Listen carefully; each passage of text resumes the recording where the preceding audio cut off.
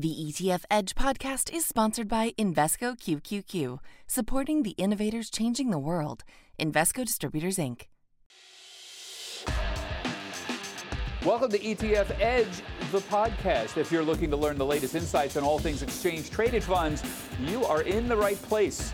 Every week, we're bringing you interviews, market analysis, and breaking down what it all means for investors. I'm your host, Bob Pisani. Today on the show, we'll sit down with one of the world's largest value fund managers and get his take on where the markets are headed in 2022 with the looming threat of a faster taper and potential rate hikes coming down the pike. Plus, why more mutual funds are embracing the ETF model now more than ever, and whether hot thematic trends like ESG, crypto, and the metaverse are built to last. Here's my conversation with Gerard O'Reilly, co-CEO and Chief Investment Officer of Dimensional Fund Advisors, along with Nate Geraci, President of the ETF Store. Gerard, the reappointment of Jay Powell has the markets operating under the assumption that future Fed policy will now tilt towards a more hawkish stance. What, in your opinion, does this mean for stocks in 2022, and what does raising rates mean for the markets right now? So thanks, Bob, and thanks for having me on the show. It's good to see you. You know, when you look at what the Fed is doing today, they're really telegraphing what their plans are over the next few months. And so the market is incorporating that information into prices today. So what we tell our clients is, well, let's look to the long term to see how markets have incorporated this type of information in the past. And when you look back over the past 40 years, Bob, the average monthly return on the US market has been about 1% a month. And when you look at it in months when the Fed has raised the target Fed funds rate or decreased the target Fed funds rate, it has been about 1% a month. And regardless of what the Fed has done, about 2/3 of the time, the market has gone up in months whether it's raised or decreased the target Fed funds rate. So the Fed is telling the market what it's planning to do. The market already has priced that in. So if the Fed does what the market expects, you can expect the long pull return on markets, in my view. And that's effectively what we're telling our clients. Focus on the long term, look at the long-term data. Yeah, that's what you guys are all about.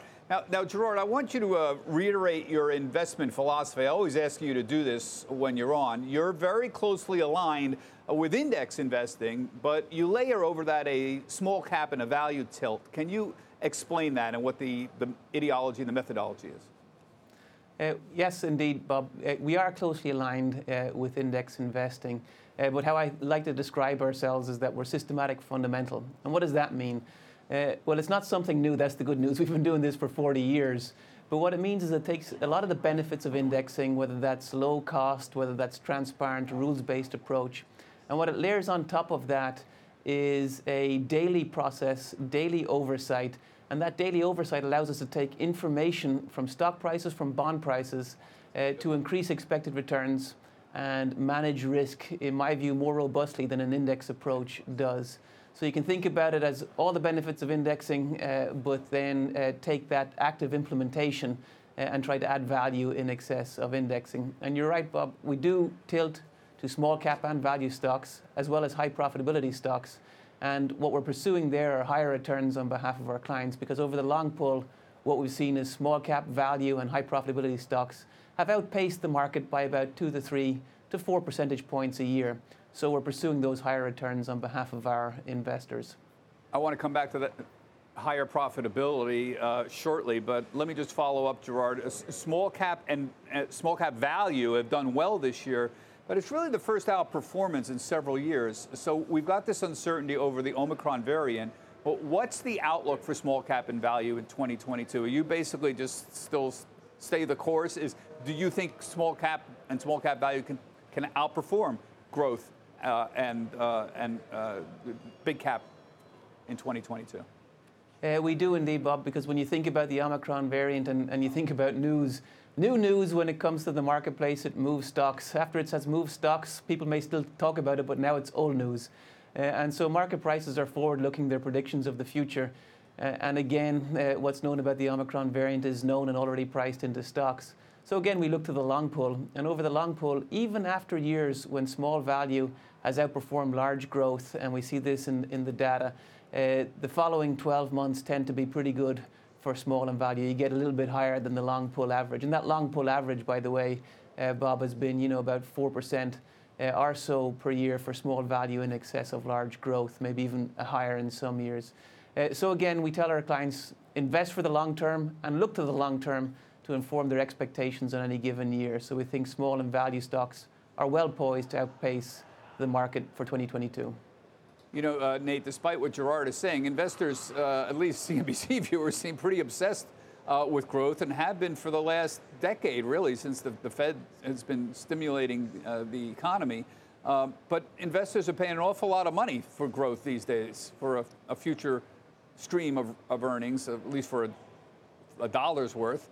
Is that going to change in 2022? Do you think, as Gerard thinks, that small cap or value may outperform? Yeah, I don't think there's any question the overall backdrop here is growth is richly valued at this point. And especially as you start to go down the quality spectrum, look at areas like unprofitable technology companies, they're clearly overvalued at this point, and we're seeing the ramifications of that here recently in the market.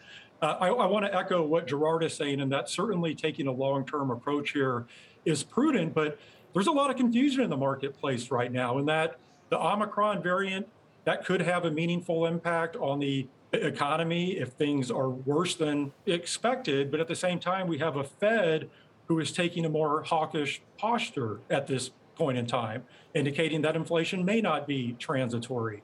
And perhaps they may look at tapering bond purchases sooner than expected and raising rates sooner than expected. In my opinion, those two things are at odds with each other, because if the variant is more of an issue than expected, clearly the Fed can't be overly aggressive in that situation. Now, you could have a unique situation where perhaps the variant is more of an issue and it does have some economic impact, but that ultimately leads to supply chain constraints. And you start seeing greater inflationary pressure even while the economy isn't doing so well. That would be a very tricky spot for the Fed to be in my opinion, probably a worst case scenario. So that's the problem, Nate. I mean, most viewers I talked to wrote into me, said they assumed Omicron would make the Fed more dovish, but it's turning out Omicron is making the Fed more hawkish because they're even more concerned about potential inflation because the supply chain disruptions might continue under Omicron. That's what's causing all this confusion out here. That's why people can't figure out why is the 10-year yield so low if we're going to have problems down the road. It just creates a lot of confusion. At least the viewers are totally confused right now, Nate. No, there's no question. Now, I will say we can look at what the Fed has done over the past decade plus. Clearly, they've been supportive of the financial markets. And when you think of the one instance when they attempted to get more aggressive back in the fourth quarter of 2018, the market clearly reacted negatively and the Fed quickly reversed course. And so I think investors have this feeling that the Fed is always going to be supportive of the market. And until we see something different, I think that's probably a pretty good bet. Yeah. Gerard, you started out the year converting several equity mutual funds into ETFs. I want to talk about your new offerings here. Now you're listing 4 fixed income ETFs and filing for 10 more equity ETFs. But this, again, is somewhat actively managed. Again, investing in bonds that you've got here, but you're trying to figure out how you can get higher expected returns, right? That's right, and we launched and listed 4 fixed income ETFs about 3 weeks ago, Bob, and they've done well so far in terms of meeting client demand, and we have over $500 million across the 4 fixed income ETFs in the first 3 weeks or so.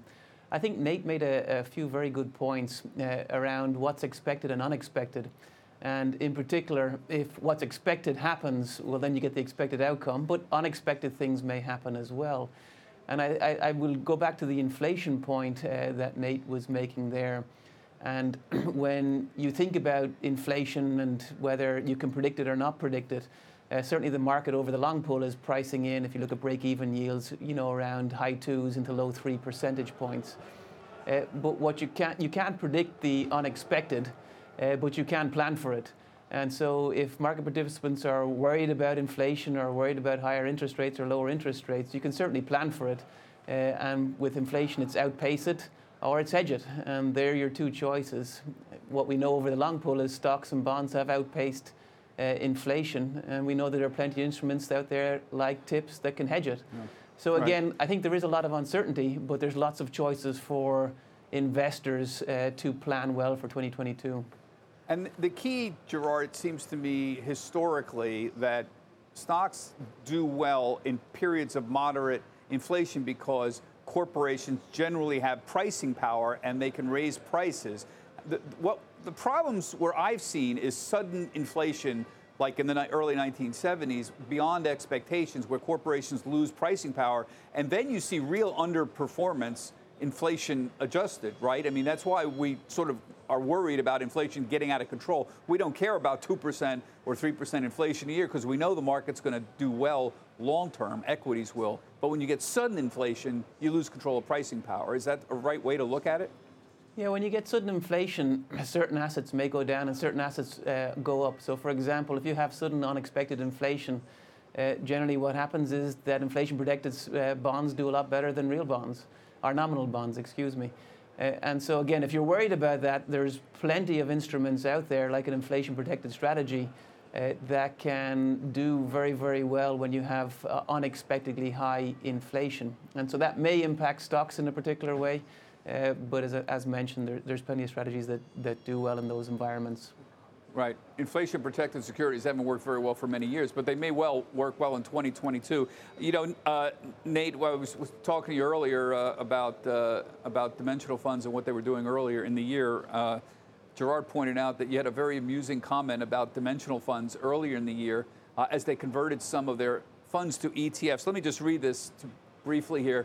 DFA arriving late to ETFs is like Brad Pitt walking through the door of an Oscars after party at 1 a.m. Both are immediately the center of attention, and it doesn't matter that the party is already in full swing with people dancing on the tables. This is, Nate, this is terrific and very colorful. There's only a handful of firms that could have had success in ETFs, no matter what they got involved. I think DFA is one of them. I love that quote here. But, you know, other than the nice little Valentine there, the DFA, Nate, it's not just them getting very involved. It's amazing the number of big firms, American Century, I'm thinking, even T. Rowe Price, that are becoming real powerhouses in the ETF business that weren't before. It's amazing. And, you know, on the note of DFA, here you have a firm that launched their first ETFs in November of last year, and already they're knocking on the door of becoming a top 10 ETF issuer. It's truly remarkable. I think clearly DFA has extremely strong brand recognition. They have a very loyal advisor following. They have academically rigorous research underpinning their investment strategies. This isn't some fly-by-night operation.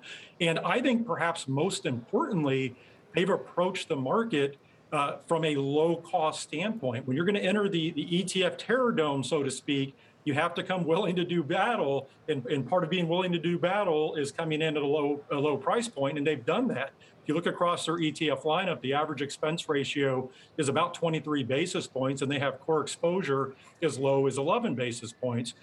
So I think they're a good proxy for what we're seeing across the entire ETF space. To your point, we've had firms like American Century, Hartford, Janus Henderson, T. Rowe Price, Nuveen, all ramping up their ETF businesses. And I think we're going to continue to see this. These traditional mutual fund companies that have strong legacy brands wanting to deliver exposure in the format that investors are wanting, and that's ETFs. Yeah, you know, Gerard, this is quite an aggressive little profile that you've got here with these 10 new ETFs. One thing kind of caught my eye. Two of these equity ETFs you filed for caught my eye. The International High Profitability ETF and the Emerging Markets High Profitability ETF. I'm wondering, is high profitability another factor that shows outperformance along with value and small cap? I know, of course, you know, the famous French two-factor model that came out in the early 90s indicated that small cap tends to outperform over big cap over time. Value tends to outperform over growth over time. Is there additional evidence now of a third factor, this profitability factor? I don't know if you want to call it quality or whatever we have come to call it, is also another factor to consider. And then how do you layer that all in, these three factors, into your investment portfolio? So you got it there, Bob. It is indeed another factor. It is an explanatory variable when it comes to explaining differences in returns across stocks. So you can think about size, value, profitability, and the fourth one, in fact, is investment, so asset growth. So how you can think about those types of strategies, Bob, is focusing on the stocks with the highest profitability in the marketplace, and how you think about layering it in then as you overweight those stocks that have high profitability, but are also value and also a little bit smaller cap within that high profitability segment. And those, we believe, have the highest expected returns among the high profitability stocks. So thank you, Nate, for the kind words there. We have been, I would say in the lowest Morningstar decile when it comes to our fees for a long period of time. And we were very cognizant when we entered the ETF market that for similar services, similar asset allocation, we had to have similar management fee across mutual funds or ETFs. So hopefully we got that right. And we've had quite a bit of success in the first 12 months with the conversions and so on. As Nate mentioned, we're knocking on that top 10 door with 10 more to come. And they're largely driven by the demand from the financial professionals. Nate mentioned the advisors that we work with and the network of advisors that we're a part of. They've been really happy with what we've done in the first year since launching ETFs and want 10 more for 2022. So we hope to be able to bring those to the market over the course of next year. And explain what high profitability means. Does it mean high profits as a percentage of total revenues, or does it mean you're growing your profits every year? And can you get high profitability with value, or is that a contradiction in terms? You can get high profitability with value, and in fact, in our value strategies or in our core strategies, we overweight those stocks that have the lowest relative price and the highest profitability. Broadly speaking, how to think about it, Bob, is that you take revenue, subtract off some measure of cost, so maybe you get to operating profits or something similar, and then you can scale it by book value or assets. And when you do that, you get to a scaled version of profitability that then you can compare across firms. So you can look at one firm's profitability relative to another firm's profitability, even if one firm tends to be a lot bigger than another firm because you're scaling it by assets or book value. So that's how you compute profitability. But it's not just profitability that month, it's that quarter. Are you looking at future expectations of profitability, of growing it more? I'm trying to figure out I know you're taking revenues, then you have a cost of goods sold in there, and you're figuring out some line of profitability, but is there expectations for future growth taken into this? Yeah, the reason that profitability tells you something about expected returns, Bob, is that it predicts future profitability.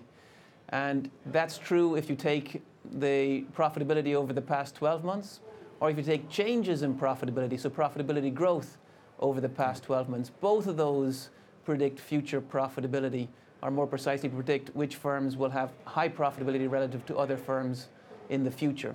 And so we use it as a stand-in for expected profitability, or one component of the expected cash flows to shareholders that a stock may generate on behalf of its investors.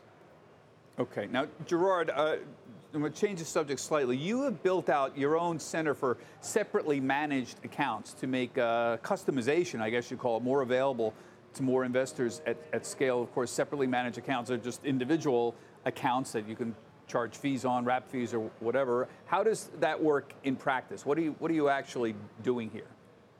So we've been doing SMAs, or tax managed SMAs, for a long time, but recently with technology and all those types of innovations, we were able to lower our minimum from $20 million to $500,000. Effectively, in an SMA, what you can think about happening is that an individual owns the stocks directly in their own custodial account, and that means they can express their values, whatever those values may be, by excluding, underweighting, or overweighting certain stocks. They can also manage towards their tax situation. In an ETF or a mutual fund, it's a commingle strategy. Everybody's in it together. If it's your own account, you can manage specifically towards your tax circumstances. And so those are the two big reasons why some investors like a separately managed account, is tax management and then being able to express their values about what companies they want to invest in more precisely. So we launched that, a version of that we've been doing for a long time back in September, and it's going well so far. And I think that it could potentially be the future of investing, to stand alongside mutual funds and ETFs as technology enables the cost of delivering customized SMAs to individuals. It drives that down and has done over time. Yeah, it's kind of remarkable.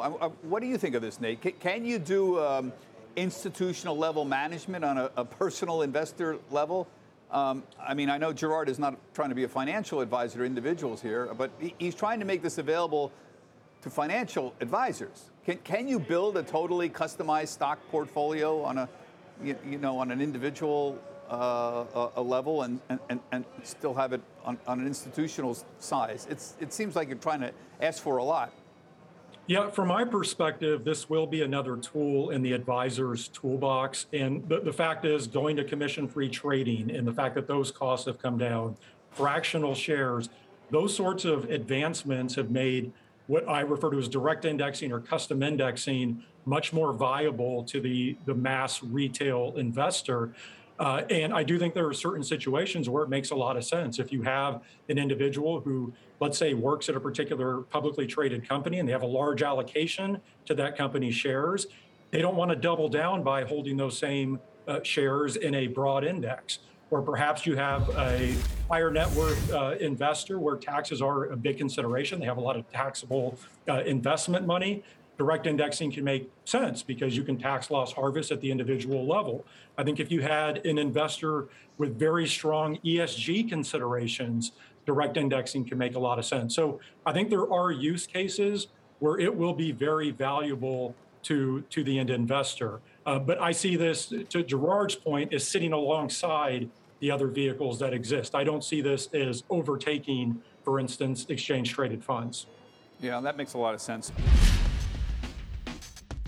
Now it's time to round out the conversation with some analysis and perspective to help you better understand ETFs with our Markets 102 portion of the podcast.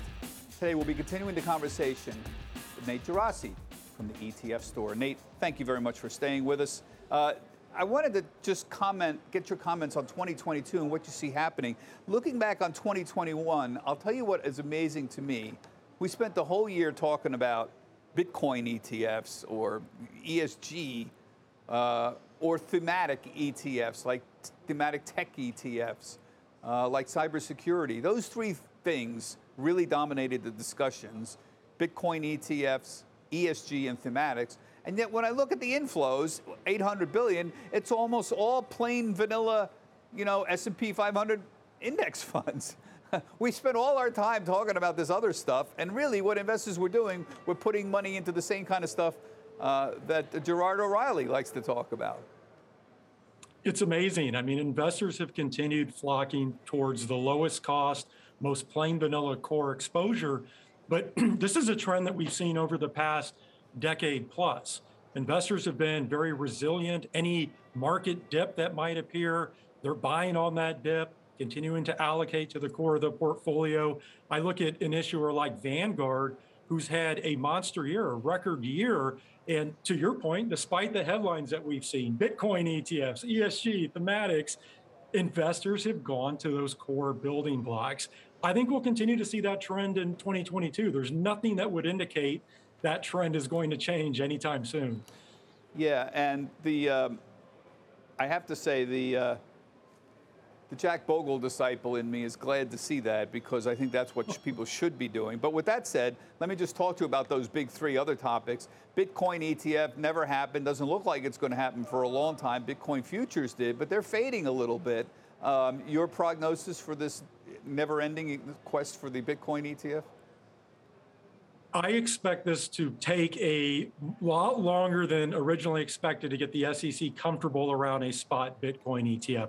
They're just not comfortable around the underlying crypto exchanges and their ability to properly surveil those exchanges and ensure there's not fraud and manipulation in those markets. Now, we did see Bitcoin futures ETFs launch, and they've had a decent amount of success. One of the fastest ETFs ever to $1 billion in BITO, the ProShares Bitcoin Strategy ETF. But since that launch, there really hasn't been a flood of assets into those products.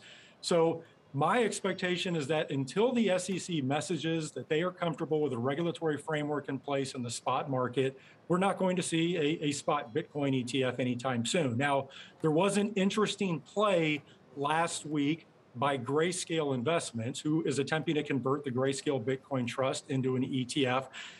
During the normal public commenting period, they actually had their attorneys submit a letter to the SEC essentially saying that the SEC is in violation of what's called the Administrative Procedure Act, APA.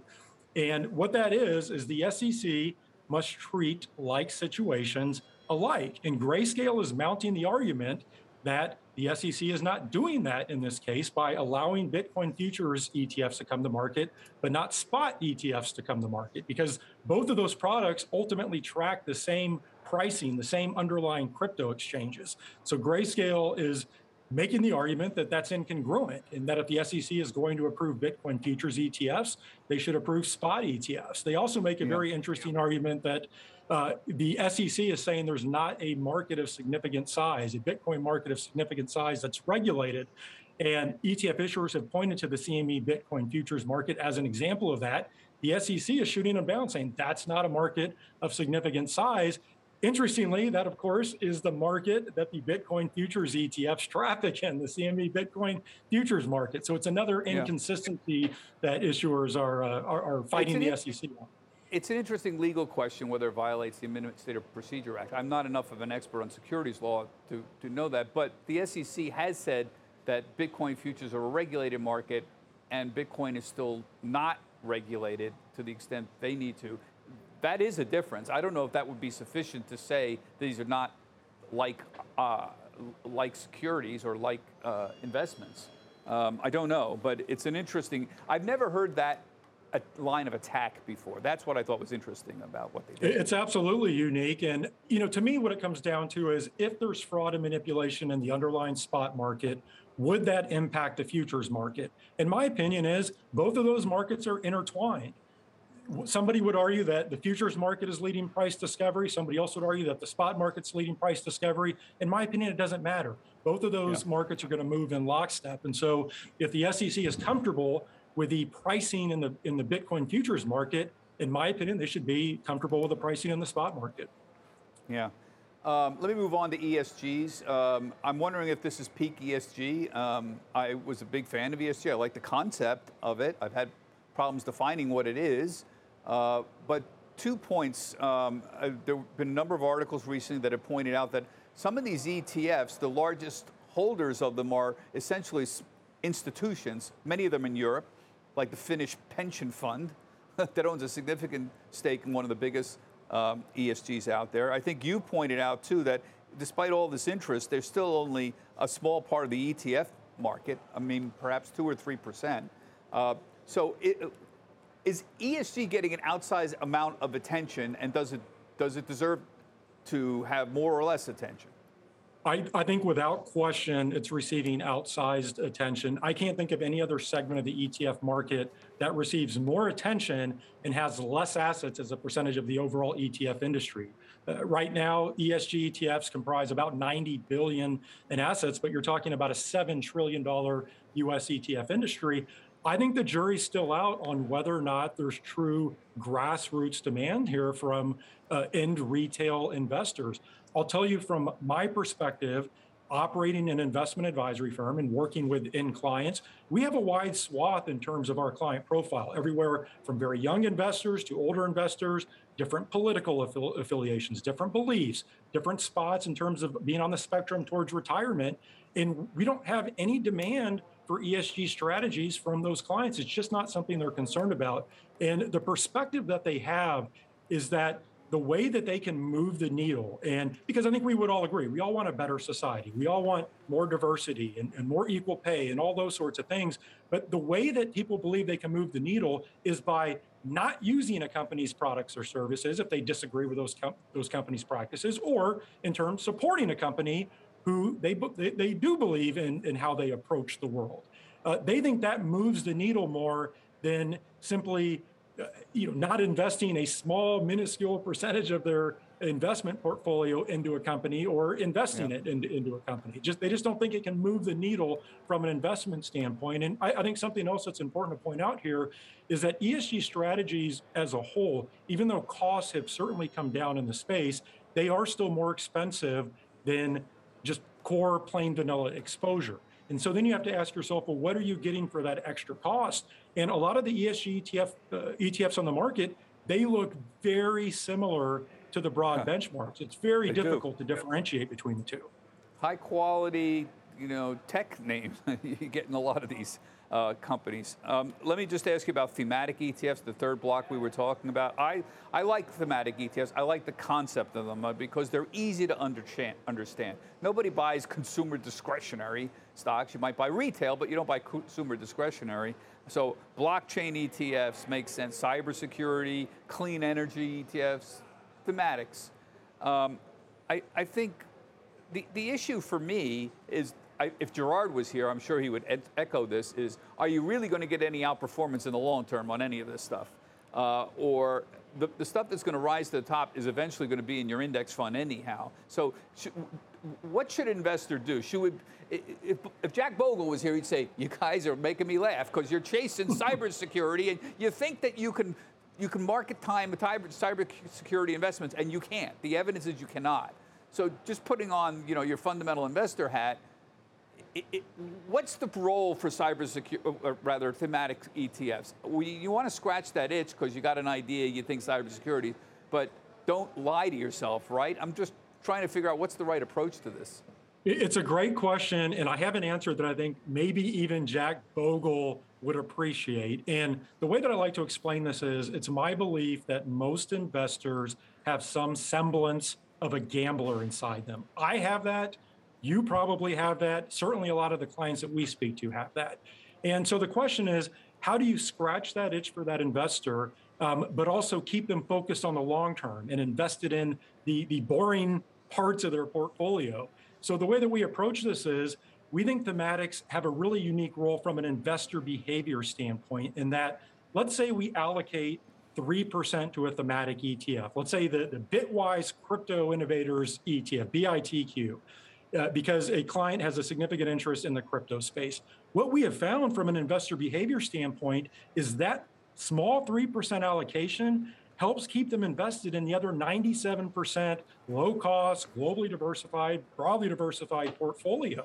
And so I think that's how thematics should be used. I think if you're trying to load up your portfolio on thematics and trying to time the market, that obviously is a fool's errand. I think that's very difficult. But I think thematics can help from a investor behavior standpoint, and there's nothing wrong with having a little bit of fun around the edges of a portfolio. If there's a particular area of the market that an investor has a significant interest in, I think it's fine to have a small allocation there. That's not going to be a long-term detriment. It does give them a little bit of upside if, in fact, that thematic strategy plays out in the right direction. But again, more importantly, I think from an investor behavior standpoint, it allows them to scratch that itch while still remaining invested in the remaining boring, watching grass grow, watching paint dry portfolio. Yeah. All right, Nick, I'm going to have to leave it there, and I really appreciate you sticking around for the ETF Edge podcast. The Italian in me, every time your name comes up, the Italian in me wants to say Geraci, because that's the way the Italians would pronounce it. But as you always keep correcting me, it's Geraci. It's Geraci, and nobody. It's a small percentage that ever get it right the first time. It's tough. If I just start talking, I still say Geraci. Geraci. I'm sorry about that. No problem at all. Nate Geraci, excuse me, is the CEO of course, the ETF Store. Thanks very much for joining us, and thank you for listening to the ETF Edge podcast. Invesco QQQ believes new innovations create new opportunities. Here's to greater possibilities together. Learn more at Invesco.com/QQQ. Invesco Distributors, Inc.